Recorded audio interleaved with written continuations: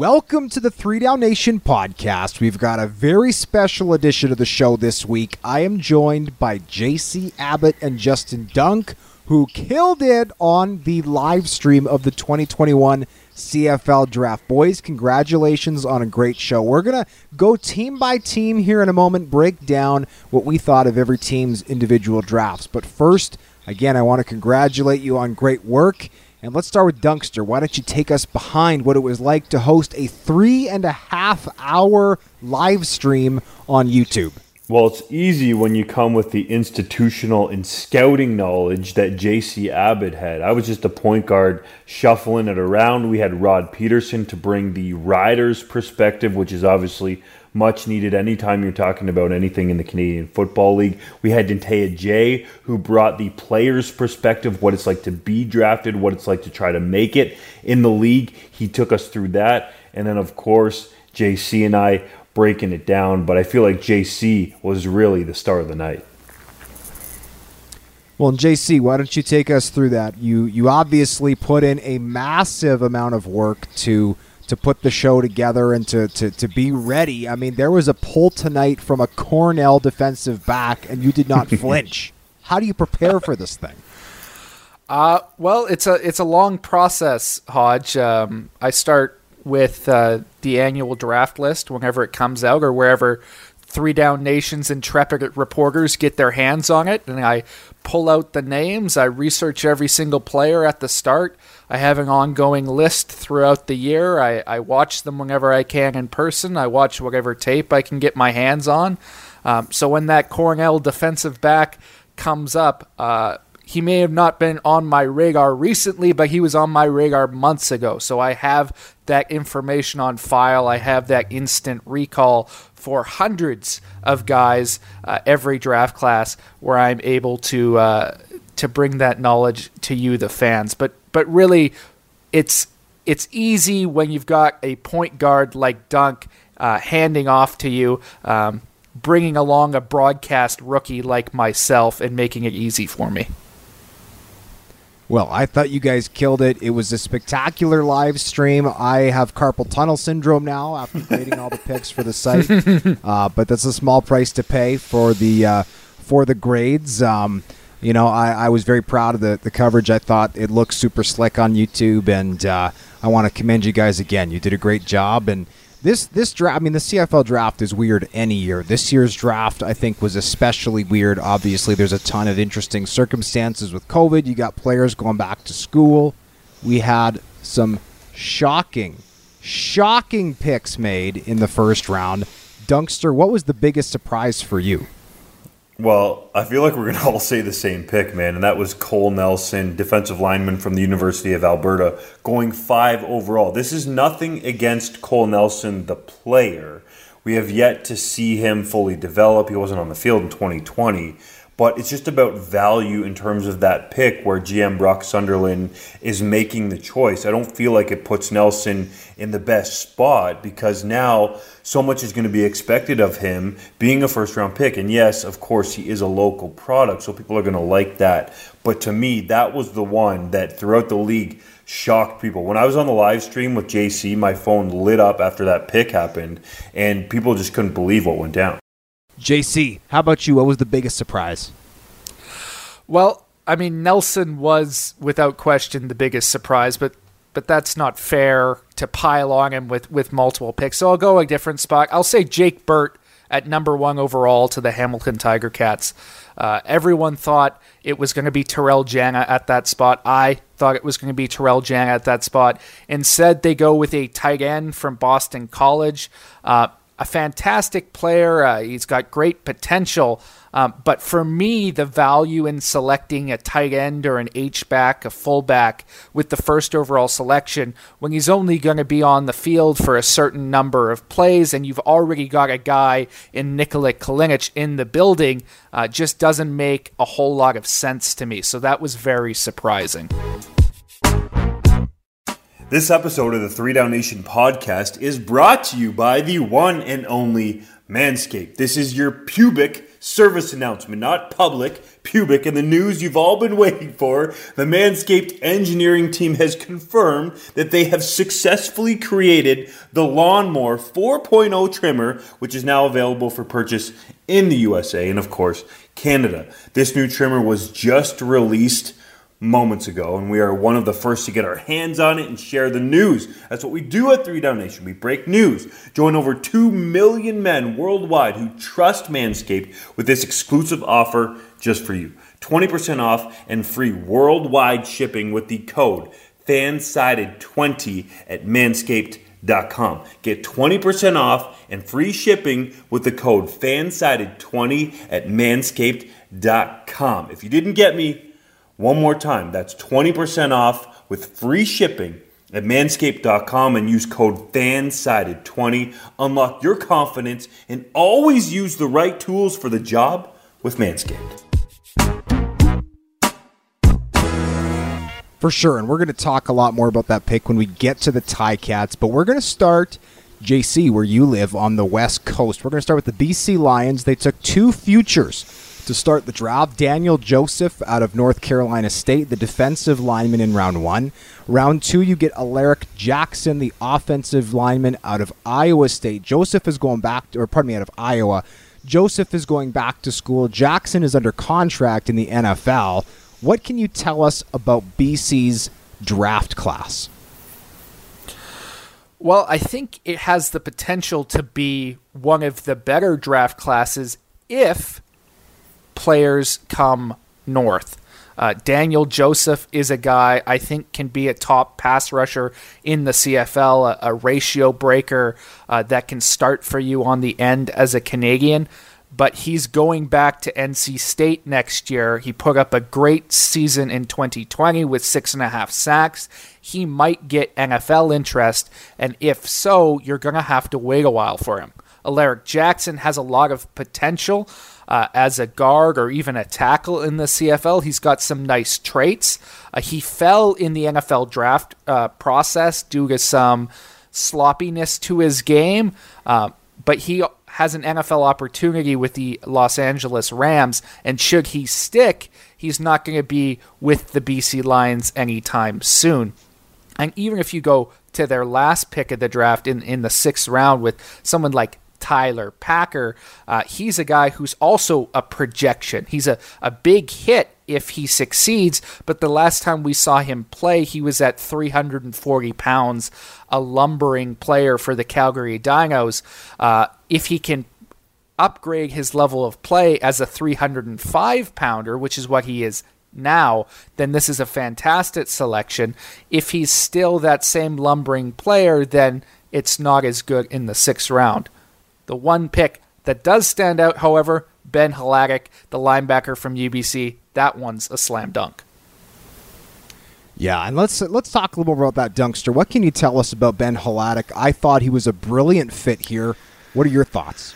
I really like it. Hometown kid, so it makes a lot of sense. Played at the University of British Columbia. There was a lot made about his pro day numbers, and we'll never really know unless the Lions are going to put him through all those drills again, which probably really doesn't matter because you actually have to play football. But Ben Hladik, a big physical dude, can run maybe better than people give him credit for, and I'll be curious to see how he transitions to the CFL, kind of in the mold of a Jack Cassar. Now, he went earlier to the Argos in 2020, but Hladik to me is similar in the sense that they're big thumpers at the U Sports level, but can they transition and run and do the kinds of things you need to do to cover space at the CFL level? Find out.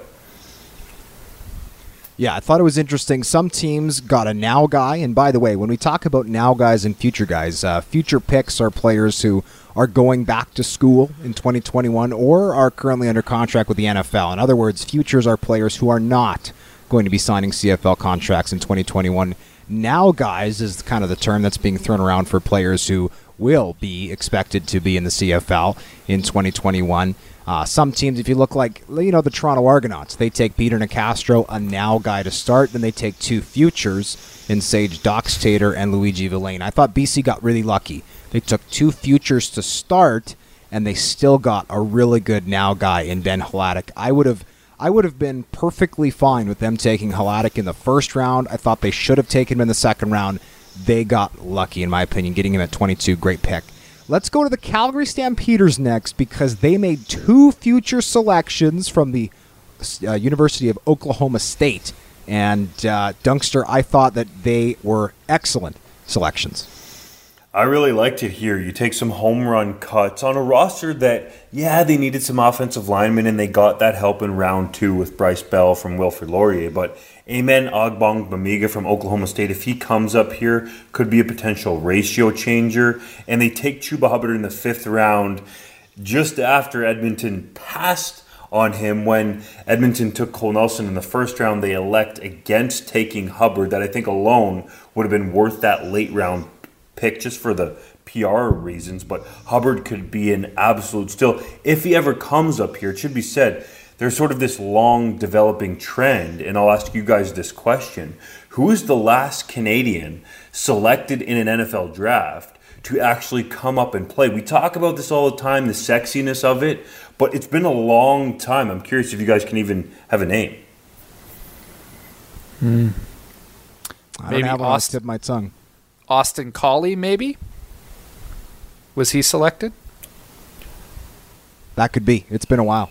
Yeah, I don't know if it was Collie because he was never picked in the CFL draft. He came up here as a free agent, but you're in the right area. It's been a long time. That's just to show that if we can't come up with a name, man, it's been a while since a guy actually came back up here after he played in the NFL and was drafted in the CFL.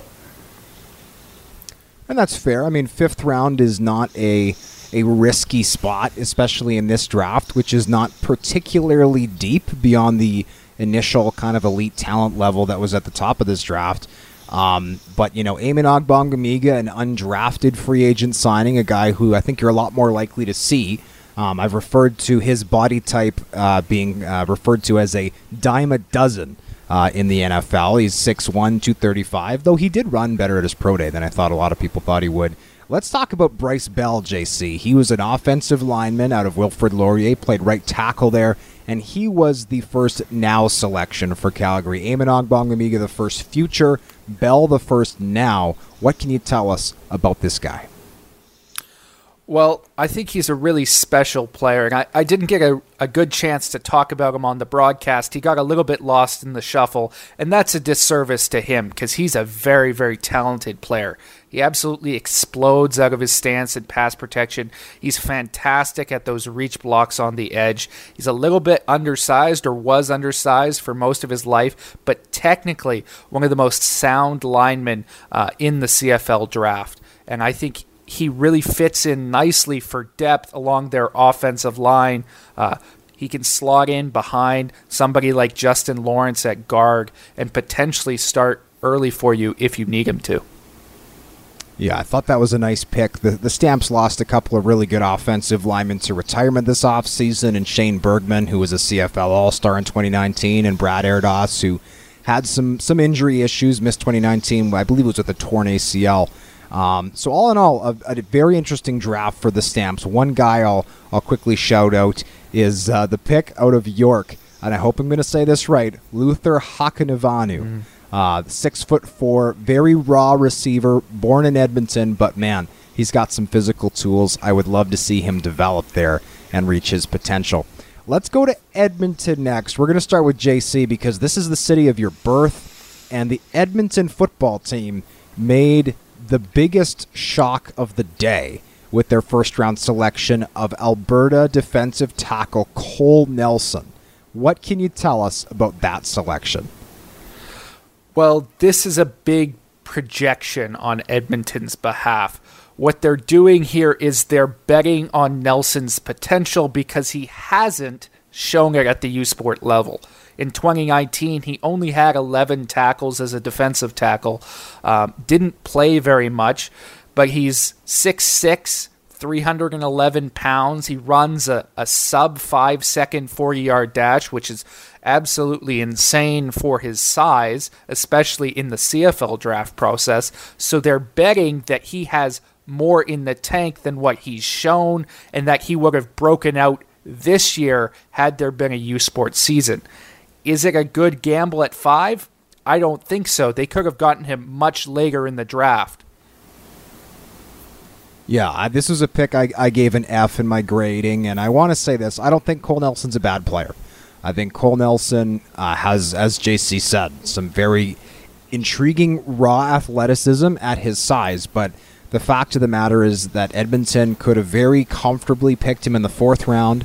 They probably could have even gotten him in the 5th round. I texted a bunch of people when that pick came out because I just about fell out of my chair when it happened. And I got 4 responses from people. I asked, well, where was Cole Nelson on your board? 2 people just texted back the word late. 1 person texted back the word 6th.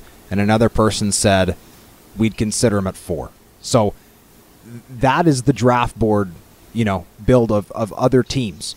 And obviously Cole Nelson, maybe you get a little bit of extra value because he's a local kid. He's an Alberta player. But I just think if you're looking at him as a developmental lineman, you take him in the 4th. You take him in the 5th, first-round pick with all the other talent on the board. Man, that was a shocker to me.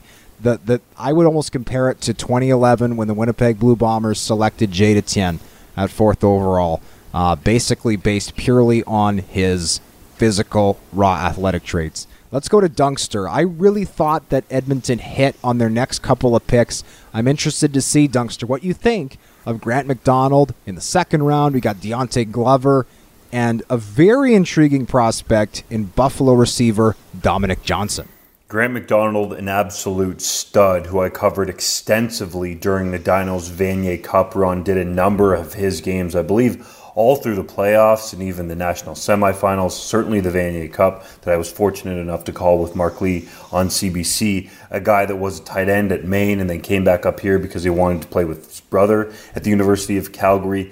Dynamite pick there. A guy arguably that if they flipped the picks, it would look much better. If McDonald went in the 1st round and they picked Nelson in the 2nd round, maybe wouldn't have caused the reaction that it did. Round 3, Deontay Glover, Hodge, a guy that you broke the story about, him being added to the draft. Looks like an intriguing running back prospect. Seems like a dynamic talent in the backfield. We'll see how he develops there. And at first, on the CFL.ca tracker, they listed Dominic Johnson as a quarterback. And I guess that's partially right because he originally went to the University of Buffalo to play quarterback, converted to a receiver, has played sparingly here and there, certainly has intriguing athletic traits. He's big as well, has a nice frame there. So I would imagine receiver is going to be his position, not quarterback. I got a little bit excited because they listed him like that. And I'm like, oh, they can actually play Canadian quarterback. Happens, that's probably not going to be there. But anyways, I do like those 3 picks in Edmonton, 2nd, 3rd, and 4th round. Yeah, Mike Beaudry, the only quarterback in this draft class who I thought had a realistic chance of getting picked out of Idaho. Didn't happen, unfortunately. Dominic Johnson, yeah, I think he's one of the most intriguing guys. He's a guy who actually played for the Buffalo basketball team as a walk-on. So, 6'5", 225, really interesting, but very, very raw prospect.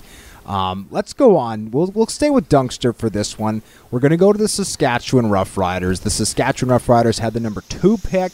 They used it on another guy who you extensively covered in Canada West when traveling the country and covering those games throughout the 2019 season, and I think dating back years prior even. I remember you telling me years ago, I was at a game, Bisons and Huskies, and you said you got to watch for Nelson Lacombo. He's Bo Lacombo's brother, and he's great. And tonight, he became the number 2 pick in the 2021 CFL draft. And dare I say, he might end up being better than his brother. Bo Lacombo, a stud athlete in his own right, but Nelson Lacombo just has those instincts on the field that looks like he's playing a different game, Hodge. And you saw him live with your own eyes that day that I told you about him, and I've been raving about him ever since because I've seen how he reads plays, diagnoses, breaks on the football, comes downhill, is a physical presence, and can line up at different spots. He's played boundary corner, he's played boundary halfback, he can even rotate back to safety. Like, he could play Sam linebacker in an instant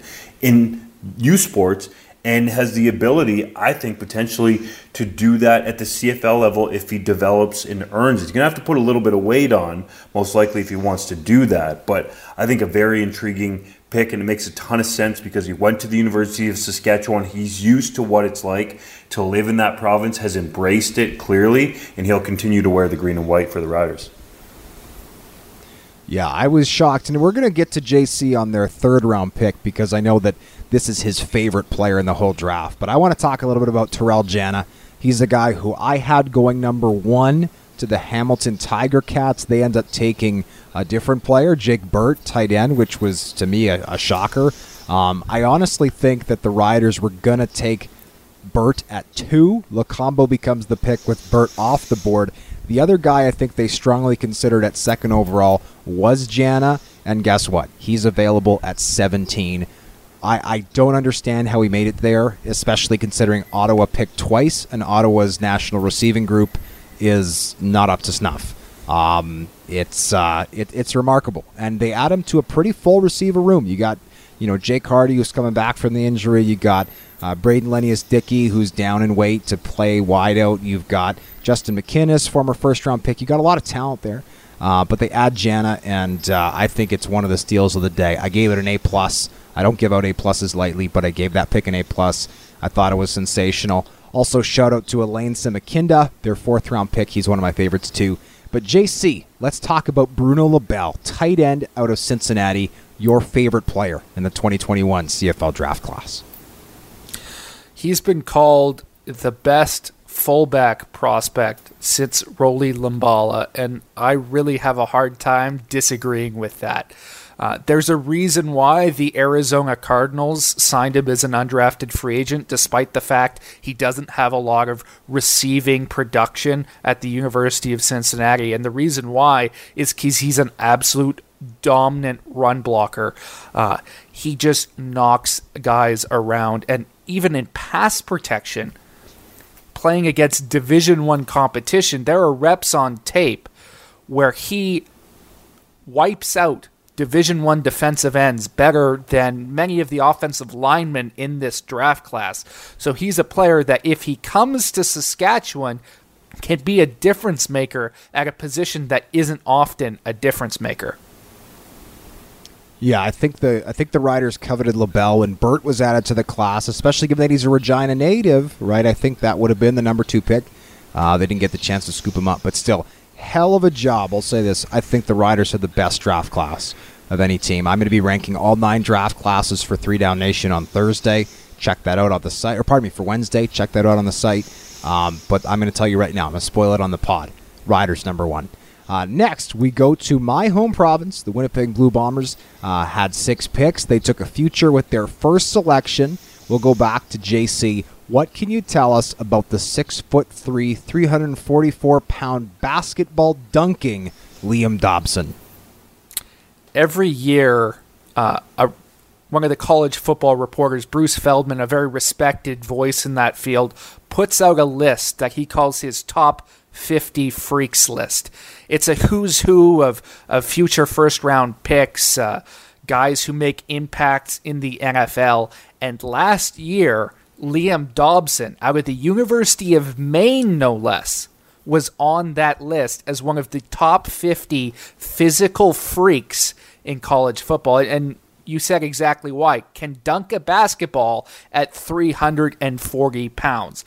Now, I think he needs to cut a little bit of weight when he comes to the CFL. He's maybe not as mobile in pass protection as you want for the Canadian game, but he takes guys and he drives them into next week as a run blocker. So physical, so big, so powerful, so explosive. He's a really special player, and the belly that he hangs out is just the pièce de résistance.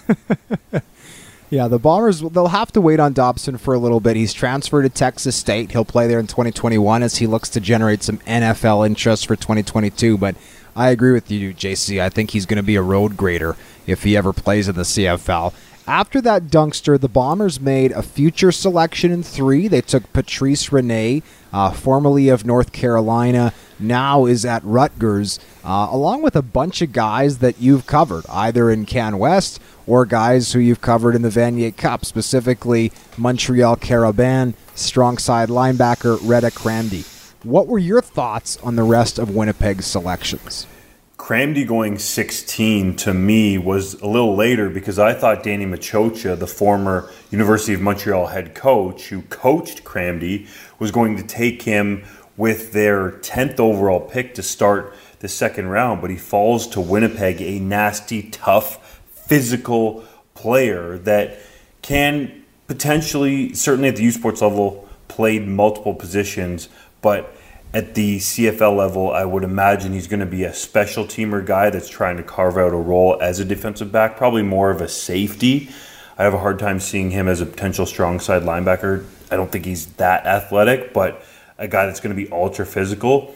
Robbie Lowe's, who they took in the 4th round, is a guy that flies around the field and is relentless. He has really no care for his body. I would say reckless abandon is how he played. And Kyle Borsa, much talked about heading into the draft because he's from Regina, and I know he had a gathering COVID-19 safely with his family there. They wanted him to go to the Riders, but he talked about in his pre-draft press conference the comparison to Nick Dembski and embracing it. Well, he's going to go get to learn from him, and Borsa is absolutely explosive. Take the Canadian away. He's explosive for any football player coming out of this league in any part of the world. 4.46 in the 40, might be a little faster, might be a little slower based on the virtual pro days, but this dude is fast. I've seen it in person. He hasn't ever had the chance to be a number 1 running back at the U Sports level, but I don't think that necessarily mattered here. It would have helped him gone higher in the board, but I think he goes to a perfect place. He can learn from Andrew Harris as a running back. He can learn from Nick Dembski to be that receiver, running back, versatile offensive weapon type, so it's a great spot for Borsa. Yeah, I think the Bombers, they lost Kerfalla Exume, who was a late-round pick out of Montreal in 2019 to free agency. He ended up being a complete stud on special teams, had 25 special teams tackles, and it would not surprise me if the Bombers said, hey, we need depth at safety, and we just got a hell of a deal on Exume out of Montreal. What if we took a guy who's essentially Kerfalla Exume in terms of build, in terms of skill set, and say, well, let's take Cramdy. I think 16 was a little bit high for me for Cramdy, but I can certainly see why the Bombers made the pick. We're going to go on now. We'll stay with Dunkster. The Hamilton Tiger Cats had the first overall pick in this draft. They also picked at 9 because of the horrible Johnny Manziel trade that Kavis Reed agreed to years ago as the general manager of the Montreal Alouettes.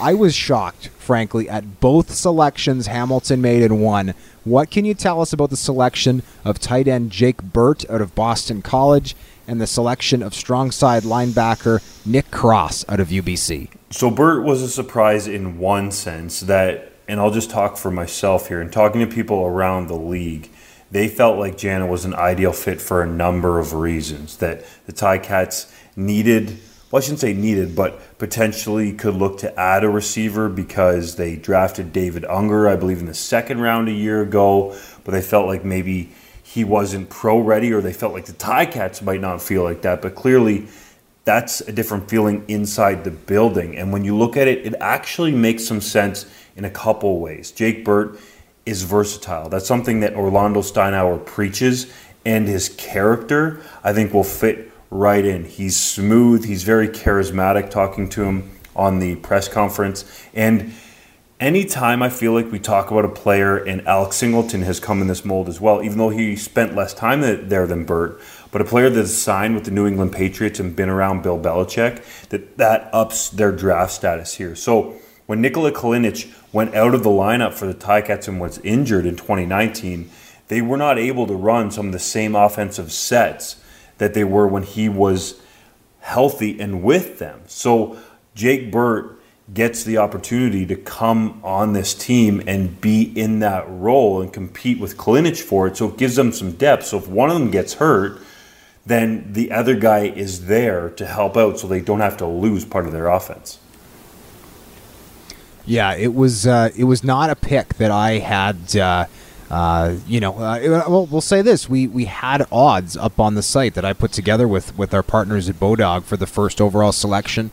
Burt was not listed. There was no hype around Burt, and I'll give the Ticats credit. They played the cards close to the chest. And by the way, I shouldn't say worst thing about COVID, because there's lots of terrible things about COVID, but in terms of covering the draft during COVID, the worst thing is that teams don't fly in the first overall pick anymore, which means normally you'd know who it was the day before. Now you'd never know until they say it. And definitely, I think a lot of people were surprised when Jake Burt was the first name off the board. We'll go to you, JC, for the second first-round pick that the Ticats made because he played in your backyard there with the Thunderbirds. Nick Cross, tell us about him at 9th overall. Well, he's a hyper-productive coverage linebacker. He started out his career with the University of Regina Rams, was the Rookie of the Year in the Canada West, and unfortunately had that award stripped from him because he tested positive for cannabis, which was a banned substance in youth sports. Ended up transferring, spent a year playing in the CJFL with the Okanagan Sun, and ended up at UBC, and along the way, he hasn't missed a step. Just extremely productive, the type of guy who gives you 70 tackles, flies around the football field, dips under blocks, can make every play, can help you in coverage. He's probably a safety in the CFL level because of his size, but he can do all sorts of different things for you. And we know that Hamilton loves guys from UBC. They collect them. They've got a lot of different Thunderbirds athletes on that roster. Now, the one concern with Cross is that he's suffered some major injuries as of late. We haven't seen him since those have occurred. So there was some concern about maybe he's lost a step. Maybe those injuries will linger. But if the Ticats believe he's healthy, I think this is a really strong pick. Yeah, that was what shocked me about Cross, because he's coming off a torn ACL. He's 14 months removed from it, but we've seen it in past drafts. Guys who have an injury history or are still working back from injury typically fall. That is usually a fact that you can take. You can take that to the bank, right? If a guy is coming off an injury, there's going to be some type of adverse effect on his draft position, and Cross rocketed up. I thought he would go in the 3rd or 4th round. That's where I had him penciled in. So good for him. He gets a nice boost. 2 picks that I found very intriguing, both futures for the Ticats. You get Dean Leonard at 18, Mohamed Diallo at 19. Leonard transfers from Calgary to Ole Miss for 2020 and does not skip a beat, playing in the most competitive division in college football for the Rebels. I think he's got potential NFL futures on the horizon. He's going to be looking to get drafted in 2022. And then Mohamed Diallo is in the transfer portal right now. He's played for about 17 different universities: Western Arizona, Texas A&M, Central Michigan. He's trying to move again. But the fact is he's a guy who could be very disruptive, almost like a Ted Laurent type disruption in the middle. And there's a chance he'll sign this year. So if he becomes a now guy instead of a future, I think he could be a great pick there for them. We'll stick with JC. We're going to go on to the Toronto Argonauts now. JC, we know you're an O-line coach. We know you love your big boys up front. And the Argos added 2 of them at the top of the draft. We've got Peter Nicastro in round 1 and Sage Doxtator, a guy you spoke with ahead of the draft, at round 2. What are your thoughts on Nicastro and Doxtator? These are 2 really strong offensive line selections, but 2 very different players. In the first round, you get Nicastro. He's an interior offensive line guy. He can play guard. He can play center. For me, he's a little bit of shades of Darius Sirocco a couple years ago, where his teammate got all the hype in the draft process. That was Logan Bandy. It was Ryan Sevier for Darius Sirocco. But in the end, it's Nicastro that ends up with the higher grade. And he's a player, I think, if need be, can step into a starting role for the Argos. He's got really strong inside hands. He doesn't necessarily blow you off the ball, but he can turn your shoulders. He can wall you off. He can do all those things, and he moves really well in pass protection. Just a strong guard or center for the Toronto team. Doxtator, on the other hand, is a mountain of a man. He's 6'7". He's 350 pounds, and he moves really well for that size, playing left tackle at New Mexico State University. He's a future. He's going back to school. He's hoping he can get to the NFL. But if he comes to Canada, he's a really intriguing tackle prospect as a Canadian. Now, he's got a little bit of a movement issue. He needs to cut some weight. You can beat him if you counter him inside. He doesn't necessarily change direction great, but he's long, he's physical. He can do the things you like to see from tackle prospects. And Toronto is starting a Canadian at right tackle in Jamal Campbell. If Doxtator comes north, dare I say it, they could start an all-Canadian offensive line with him starting at the left side. Yeah, I know most people won't find that exciting, but I find that very exciting. 5 Canadians on the offensive line. We'll party like it's 1988 in the CFL. All Canadian offensive lines. Dougster, we'll go to you now. In a very interesting pick for the Argos at round 3. One of the hardest players, I think, to project in this entire draft is Luigi Villain out of Wake Forest, and I would love for you to tell us why.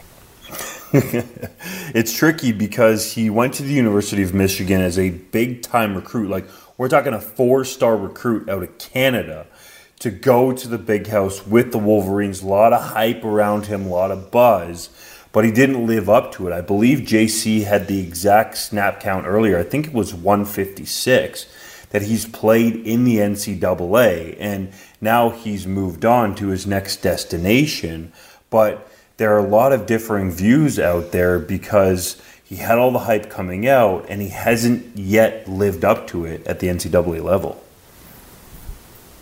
Yeah, he's a guy. Let's pretend for a moment that you move Luigi Villain to the next year's CFL draft. So let's say he's up for 2022. Well, if he goes to Wake Forest and he does nothing, then he's a back-end pick. Well, if he lights it up, he's probably a first-round pick. And so, no one knows what he's going to do at Wake Forest with a brand new team, but I'm really excited to see what he does with the Demon Deacons. We'll go on now to the Ottawa Redblacks, who I thought made some very strong picks at the top of this draft. Dunkster, I would love to hear what you got to say about their first 2 selections, both futures, in Deshaun Stevens out of Maine and Alonzo Adai out of West Virginia. Deshaun Stevens, as the three of us know, might be a now guy. Like, there's a chance if he doesn't get the offer that he wants from an NCAA school that he ends up here. And the Redblacks needed help, a Canadian linebacker, a guy that if he's there now and even in the future could help at linebacker. He really wanted to play for his hometown Toronto Argos, but he's going to face them in that East Division. Alonzo Adai is a guy to me that if he has another season in the Big 12 like he did in 2020, he's going to garner NFL interest. I feel like his arrow is pointing up. It's a bit of a risky pick. Certainly has high upside because Adai, I feel like, would be a ratio breaker at this level. I think he could play corner up here, maybe even put on a little bit of weight and be fine to play defensive halfback, certainly safety, and who knows, maybe even Sam linebacker. But he just moves so fluidly around the field that I feel like that's what the Ottawa Redblacks see in him, although it's risky because of that NFL potential. Yeah, and I'll say this. The Ottawa Redblacks desperately need an injection of talent. I don't think that's a secret. They were pretty miserable in 2019. So I do think taking 2 futures off the top is scary, but at the same time, as you mentioned, Dunkster Stevens might not be a future. And if Adai comes, I've had scouts tell me he could be the best Canadian defensive back in the CFL, which is high praise considering some of the great defensive backs we have in this league who are nationals. JC, we'll go to you for the next picks. They took Jake Julian in the 4th round, punter out of Eastern Michigan, and they took Keegan Markgraf, the best long snapper in the draft out of Utah in the 5th. But I want to hear about a guy who I know you love, their 3rd round pick, center Connor Bergloff out of the University of Saskatchewan. He is one of my favorite players in the draft, an absolute mover in the run game. part of one of the best rushing offenses in U Sports at the University of Saskatchewan, coached, of course, by Hall of Famer Scott Flory, who brings that Mark Trestman style of offense to Saskatoon, plays that pro style, and that's what Bergloff is. He's a guy who can move you, he can climb to the second level, he does all the things you want from an offensive lineman without as much perhaps athletic flash as some of the other guys. I wanted him for BC when we did our live mock draft, but he comes to Ottawa here, and to be honest, it's a little bit of an unusual fit for me, just because Ottawa has a lot of guys who play a very similar role on their roster already. If you look at their depth chart for centers, they've got Alex Matias, they've got Alex Fontana, who's a natural center, they've got Jacob Zott, who they drafted a year ago, who's a natural center. Even Benjamin Petrie, undrafted free agent out of Guelph, is a natural center. Now, any of these guys, including Bergloff, can also slot in at guard, but I see a lot of backlog there, and I don't know if it's the best situation for Bergloff to go to. Yeah, it'll be very interesting to see how the Red Blacks manage their O-line, and let's not forget, this is a team that lost Evan Johnson to free agency. They lost Jason Lazon-Seguin to free agency. They're basically putting together a brand new offensive line. Fortunately, they have one of the best offensive line coaches in the business in Bob Wiley. We'll go to our final team now. We'll go to the Montreal Alouettes. The Alouettes, I think, really suffered from not having a first-round pick. As we mentioned at the top, the Johnny Manziel trade was the gift that just kept on giving for the Hamilton Tiger Cats. They got 3 first-round picks for the Montreal Alouettes. This was the final year. So when the Montreal Alouettes are on the clock in the first round of the 2022 CFL draft, that'll be the first time they've made a first-round pick in many years. They did not have one this year. That hurt them. They went in an interesting direction that I guess was somewhat predictable at 10 overall when JC, they took an offensive lineman who I know you and I both really like in former Carabin guard Pierre-Olivier Lestage. He's a guy who is an absolute athlete for the offensive line position. If he didn't have an NFL contract, I would have taken him first overall. Unfortunately for the Montreal Alouettes, he's signed by the Seattle Seahawks. And as I said on the broadcast, I actually think he has a really good shot to make that roster. The Seahawks only had 3 picks in the NFL draft. They have needs along the offensive line. They've got a very angry quarterback who wants them to upgrade that position. And Pierre-Olivier Lestage is sort of the guy in line to do it as one of their top UDFAs. They don't have other rookies to fill that role. So he's got a really good shot to make the Seahawks roster. And if he does that and sticks in the NFL, all of a sudden this looks like a really poor draft pick up here at number 10, especially considering Montreal didn't have a first-round pick and you need some help now. Now, that said, Lestage is a very special player. I would have taken him number 1 overall had it been my selection and he didn't have NFL interest. He is that good. He moves like butter. It's incredible to watch. And Danny Machocha absolutely loves him as his former coach.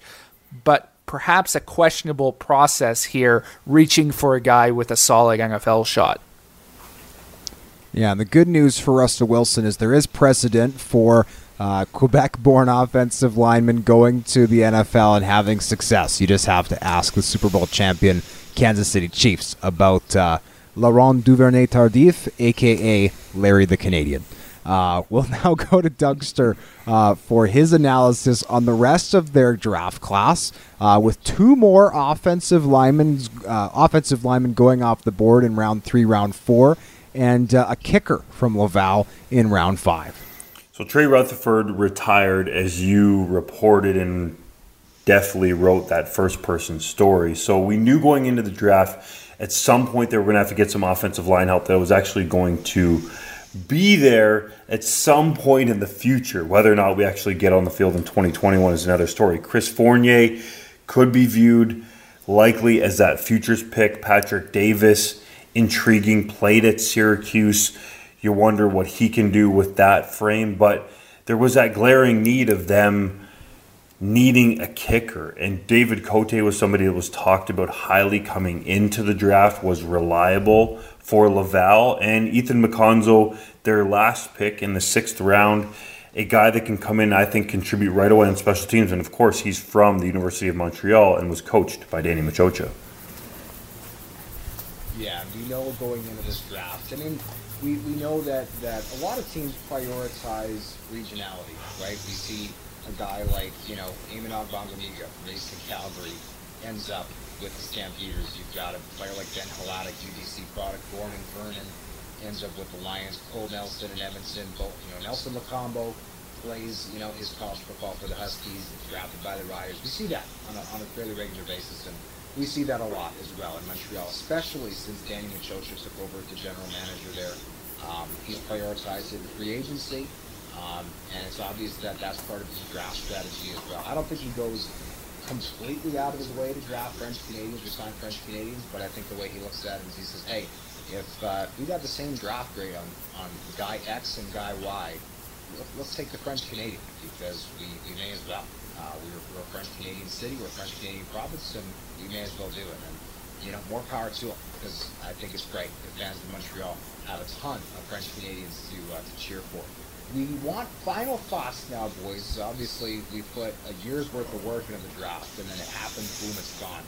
Really quickly, I know it's tough to have reflections on a draft that just ended literally a couple hours ago, but if you had to put one final thought on the 2021 CFL draft, I'd love to get a closing assessment from both of you.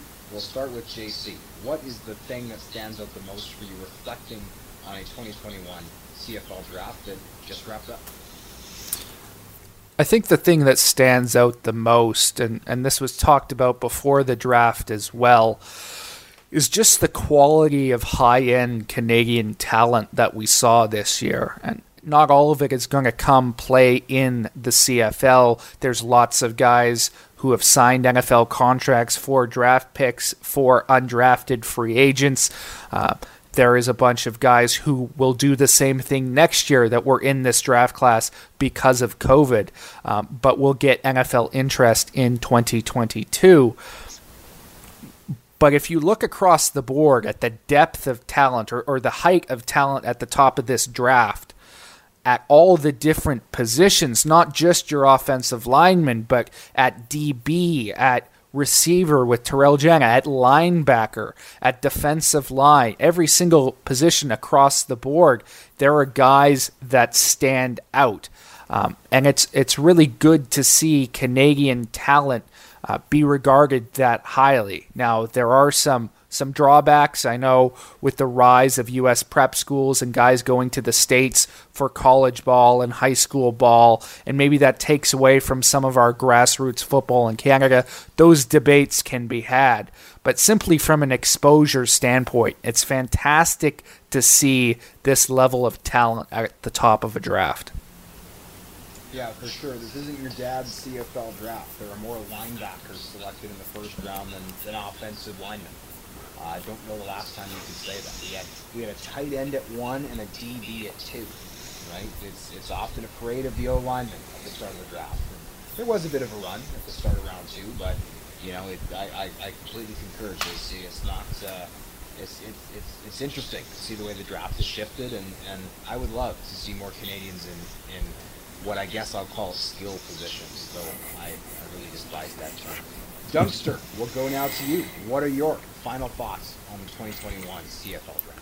It's the continuing development of Canadian talent, and I said this on the live stream, and it needs to be said again. I'm sick and tired of hearing the old excuse for coaches and personnel men in this league that don't do the homework, that say they can't find Canadians. This is a 6th-round draft stacked with talent that has played against Americans, that can play against Americans, even if they didn't do that at U Sports, that can play against anybody in the world, in my very humble opinion. So I'm sick and tired of hearing that. And if we're going to talk about lowering the ratio, or maybe no ratio at all, that bias needs to be removed.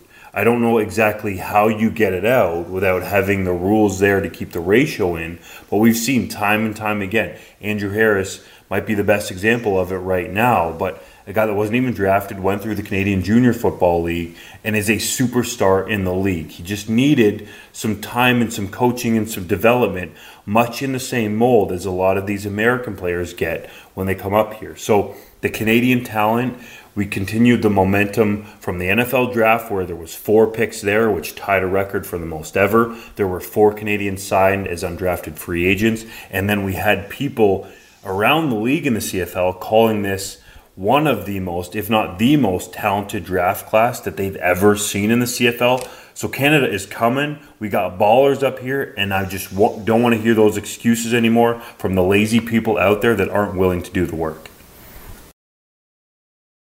BetMGM has an unreal deal for sports fans in Virginia. Turn $5 into $150 instantly when you place your first wager at BetMGM. Simply download the BetMGM app and sign up using code Champion150. Then, place a $5 wager on any sport. You'll receive $150 in bonus bets, regardless of your wager's outcome. And if you think the fun stops there, the King of Sportsbooks has plenty of surprises in store. Check out daily promotions, same-game parlays, live bets, and so much more. Download the app in Virginia today and get $150 in bonus bets instantly from your first wager. Only at BetMGM. BetMGM and GameSense remind you to play responsibly. See BetMGM.com for terms. 21 plus only. Virginia only. New customer offer. Subject to eligibility requirements. Rewards are non-withdrawable bonus bets that expire in 7 days. Please gamble responsibly. Gambling problem? Call 1-800-GAMBLER. Promotional offer not available in Washington, D.C. Spring, is that you? Warmer temps mean new Allbirds styles. Meet the new Superlight collection. The lightest ever shoes from Allbirds, now in fresh colors. These must-have travel shoes have a lighter-than-air feel and barely-there fit that made them the most packable shoes ever. Plus, they're comfy right out of the box. That means more comfort and less baggage. Experience how Allbirds is redefining comfort. Visit allbirds.com and use code SUPER24 for a free pair of socks with a purchase of $48 or more. That's ALLBIRDS.com, code SUPER24.